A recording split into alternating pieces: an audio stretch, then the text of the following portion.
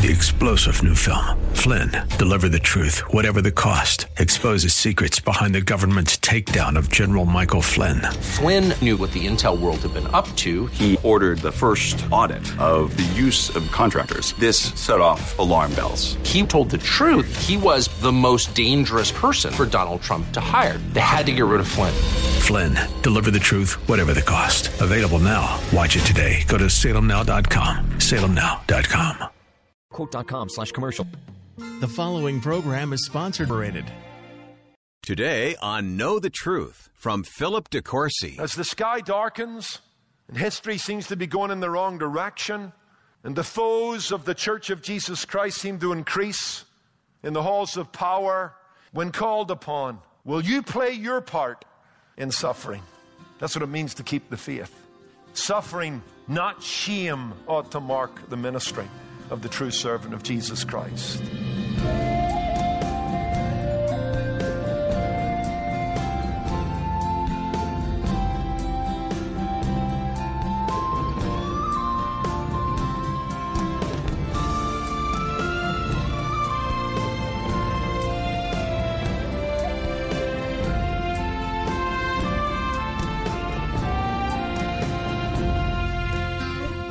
Living with boldness for Christ. That's our subject today on Know the Truth with Philip DeCourcy. We're continuing our study in 2 Timothy, a letter written by the Apostle Paul to his young protege.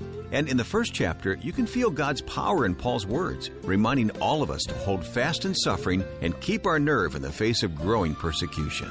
You can catch the previous messages in this series at ktt.org. But right now, let's join Philip for today's message titled, Keeping the Faith. Ted Engstrom was a former evangelical leader, head of Youth for Christ, and a prolific writer. He died in 2006 at the age of 90 here in Southern California. And speaking of the fact that he was a prolific writer, if you study his life, you'll realize that he managed to write one book every year for 50 years. That's quite something.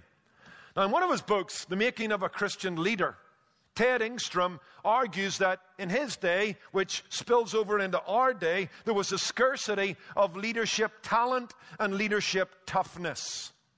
In fact, in that book, he makes this famous statement: the world needs men who cannot be bought, whose word is their bond, who put character above wealth, who do not hesitate to take chances, who will not lose their individuality in a crowd, who will be as honest in small things as in great things, whose ambitions are not confined to their own selfish desires. Men who are not ashamed or afraid to stand for the truth when it is unpopular, who can say no with emphasis, although the rest of the world may say yes. I like that, and I especially like that last line. What the world needs, what the times cry out for, is a body of men who are not ashamed or afraid to stand for truth when it is unpopular, who can say no when the world says yes. Ted Engstrom is right. Every age and every stage of church history necessitates a body of men who are boldly and brazenly committed to God and the gospel of His Son. Men who buy the truth and sell it not.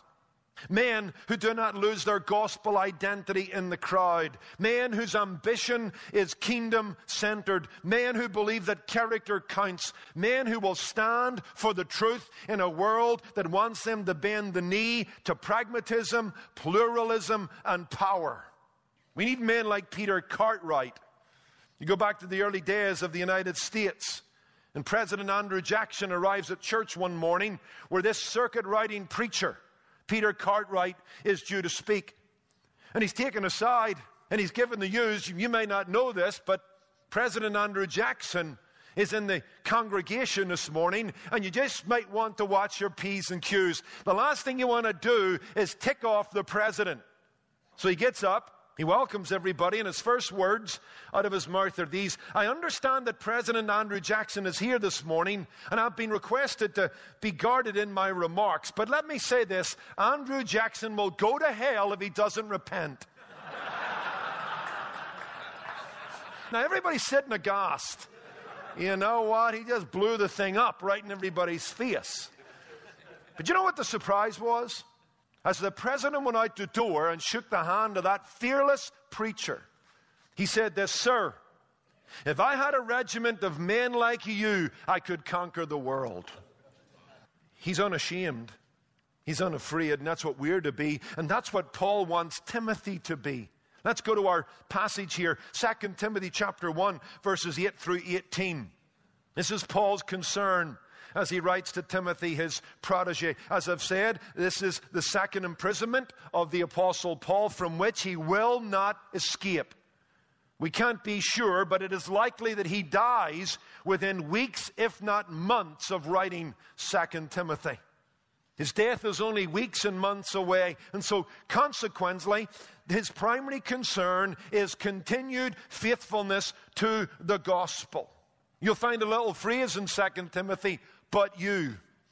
The times are perilous. The culture is godless, but you.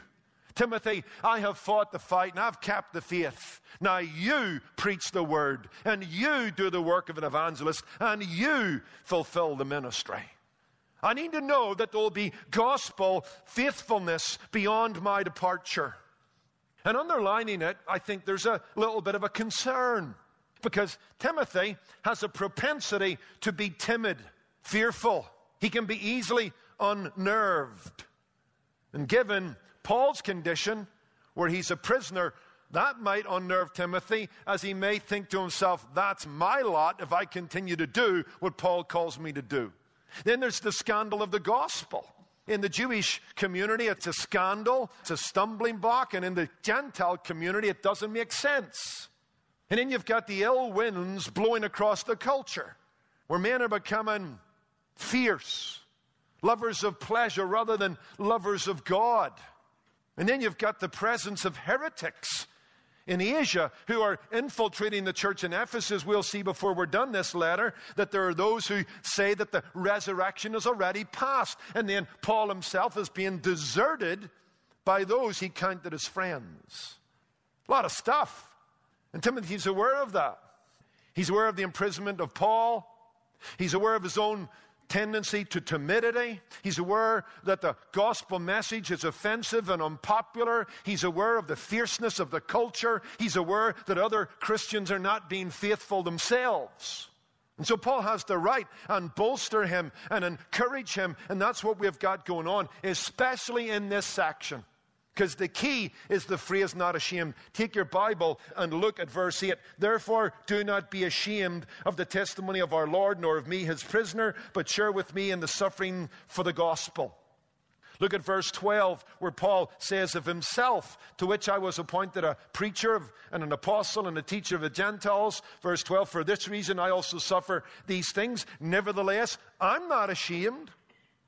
And then he will tell us of a friend of his who didn't desert him when others were deserting him in verse 16. And you'll notice that this friend was not ashamed of Paul's chains. That's the theme, guys. Not ashamed. Keeping the faith. Being true to the gospel. Being committed to the advance of the kingdom of God. And you know what? Timothy's temptation is our temptation. It's a real temptation to buckle under the pressure. Listen to John Stott. "We are all more sensitive to public opinion than we like to admit, and tend to bow too readily before its pressure, like reeds shaken in the wind." And that's Timothy's temptation and Timothy's tendency. And so Paul writes him, don't be ashamed. Keep the faith. Be faithful in the gospel.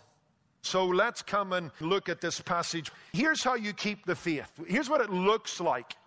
Here's what gospel commitment manifests itself by. Number one, gospel commitment is a matter of suffering. If you're committed to the gospel, then you'll take some arrows for Jesus Christ. Look at verse 8. Share with me in the suffering for the gospel. Gospel commitment is a matter of suffering. Gospel commitment, secondly, is a matter of safeguarding. Scroll down to verse 14. That good thing which was committed to you, keep by the Holy Spirit who dwells in us. What's the good thing? What's the deposit? It's the gospel.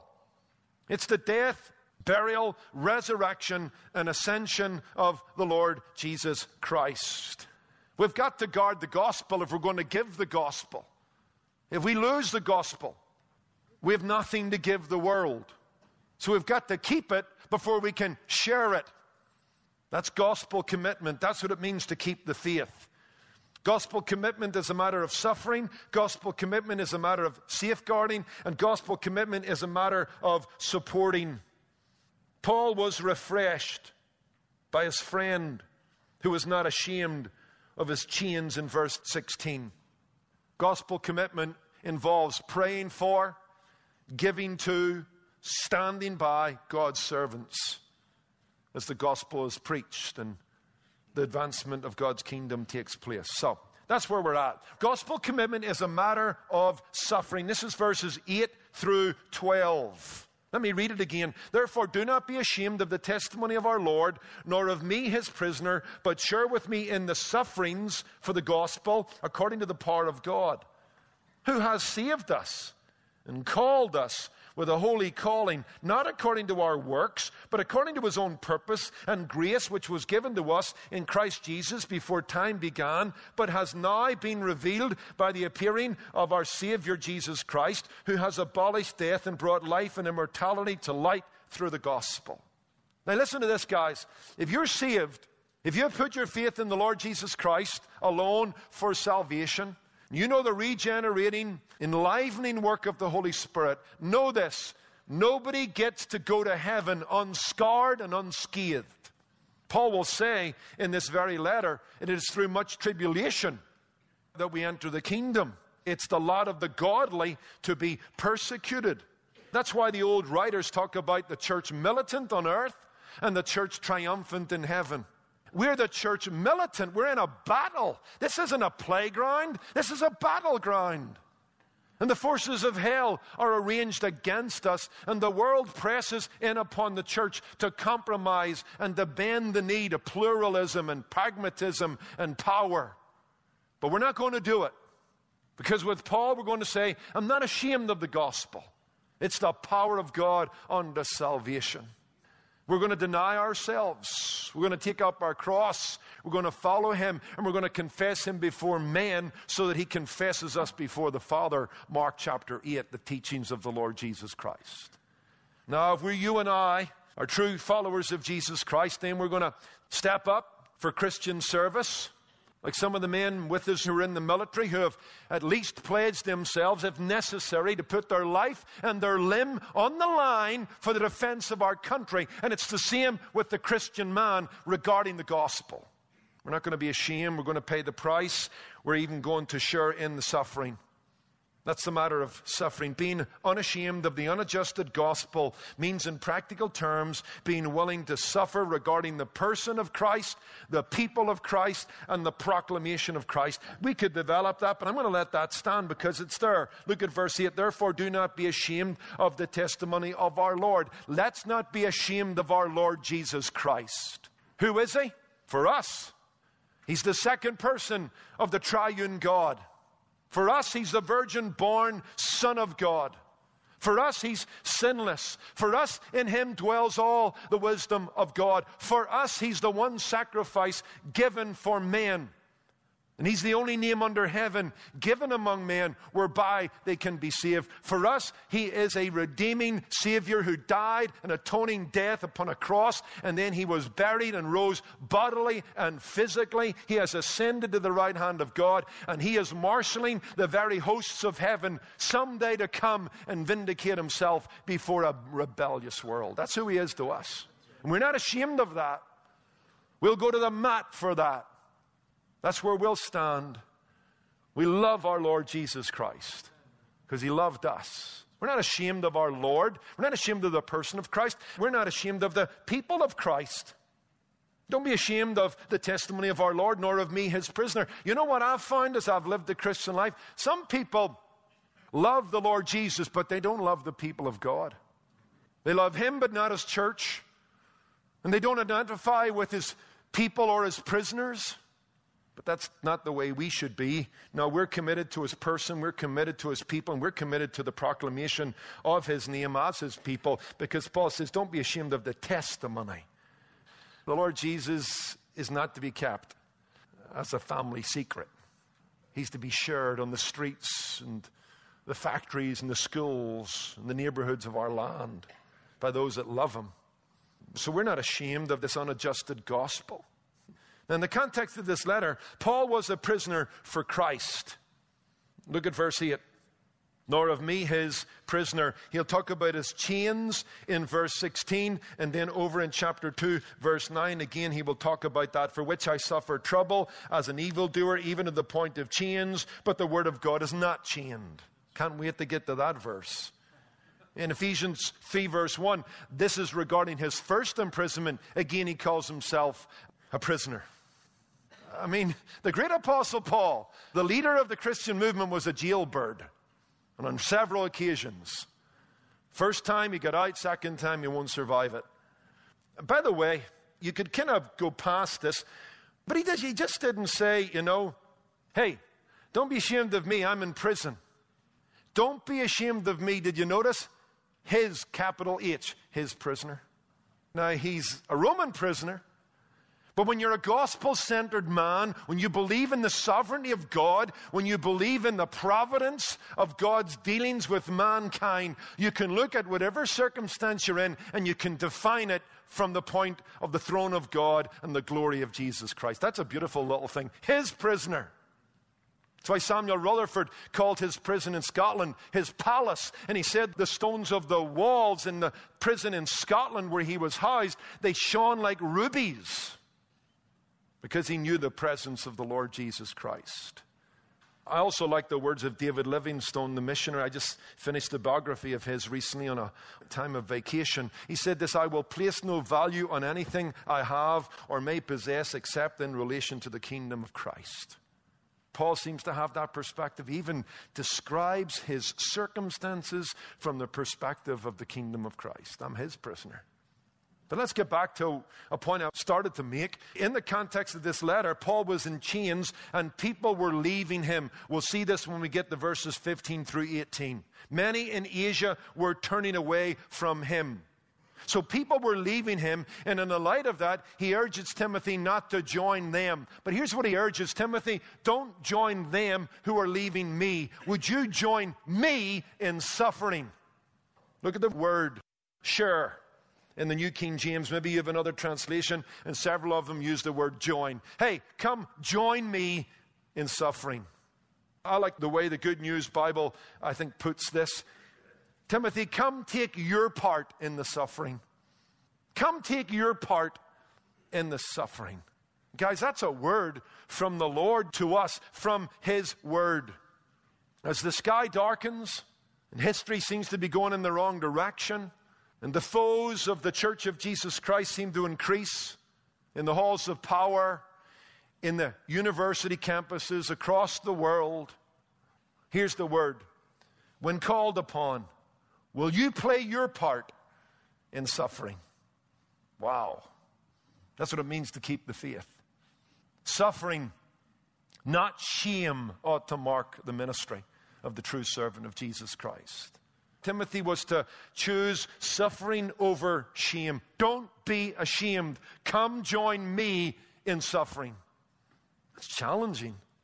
Now, by the way, this choosing to suffer was really a choosing to do God's will, which often includes suffering. No right-thinking Christian chooses suffering in and of itself.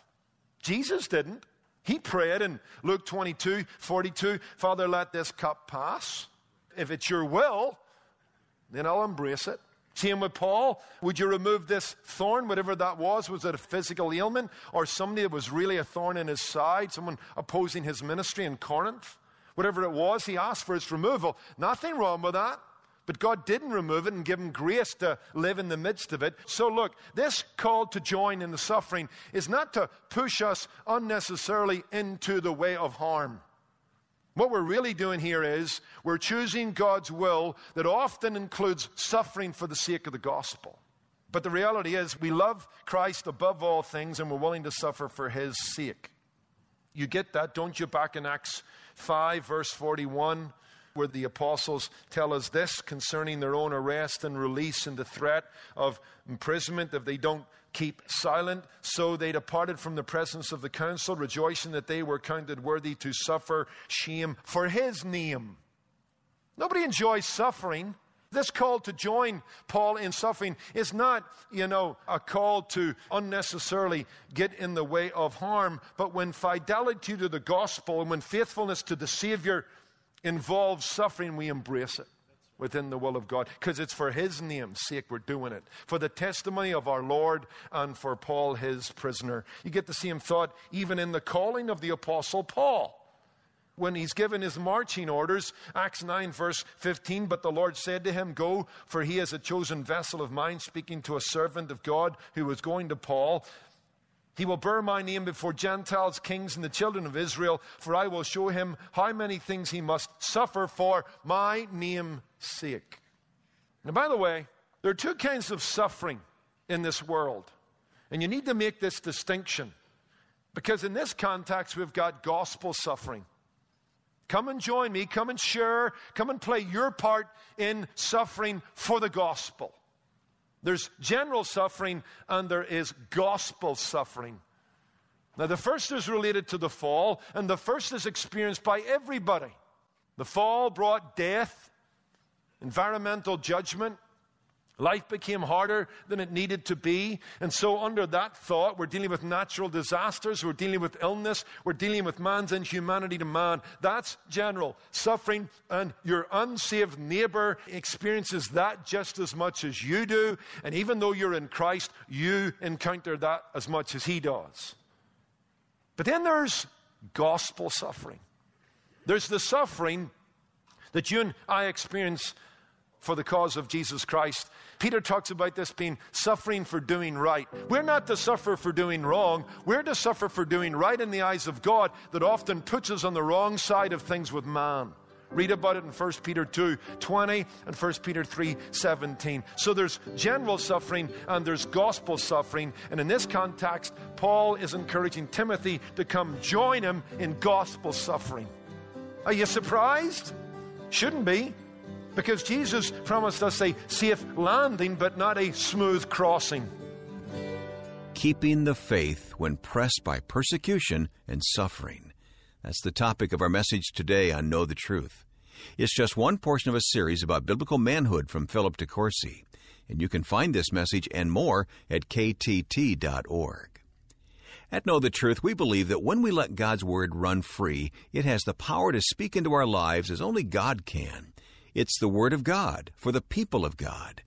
We are fully devoted to teaching God's Word with boldness, clarity, and conviction. And if that mission resonates with you, you can make it your mission by partnering with us in the bold proclamation of God's truth. Join the Know the Truth team as one of our Truth Ambassadors. These valued partners commit a monthly gift of $25, $50 or more, and in turn receive special resources, including exclusive access to a live Truth Matters video devotional with Philip. Sign up online at ktt.org or call 888-644-8811. Without the financial support of friends like you, this radio ministry wouldn't be possible. And whether you become a Truth Ambassador or make a one-time gift today, we'll send you a copy of a book Philip recommends as a companion to this current series. It's titled Anchorman by Steve Farrar. This best-selling book offers rock-solid biblical guidance for anchoring your family in Christ for the next 100 years. Farrar's unique teaching style blends humor and practicality with the tools that fathers need to serve both God and family. Request Anchorman for a father or father-to-be in your life when you give to the Bible teaching ministry of Know the Truth. Again, call us at 888-644-8811 or give online at ktt.org. You can also write Know the Truth, Post Office Box 30250, Anaheim Hills, California, 92809. I'm your host, Wayne Shepherd. Come back tomorrow when Philip offers more insights for keeping the faith when the heat's turned up. That's coming Wednesday on Know the Truth. Today's program was produced and sponsored by Know the Truth Incorporated. Jesus said, "You shall know the truth, and the truth shall make you free."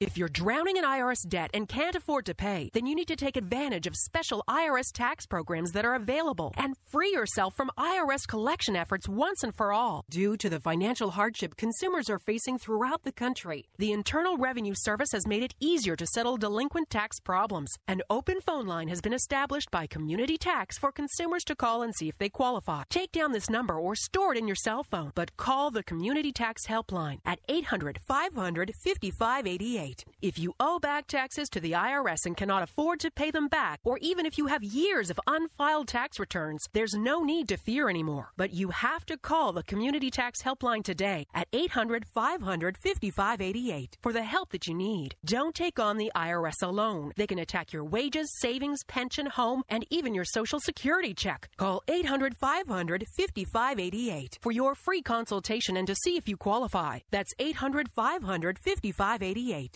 You cannot live. 3-star General Michael J. Flynn, head of the Pentagon Intelligence Agency, knew all the government's dirty secrets. He was one of the most respected generals in the military. Flynn knew what the intel world had been up to. He understood its funding. He ordered the first audit of the use of contractors. This set off alarm bells. The explosive new documentary, Flynn, Deliver the Truth, Whatever the Cost, uncovers the facts behind this scandal. Flynn told the truth. He was the most dangerous person for Donald Trump to hire. I find out the worst enemy that I'm going to face in my life is right here in America. They took my assessment and they wanted me to change it. And I was like, I'm not changing it. They had to get rid of Flynn.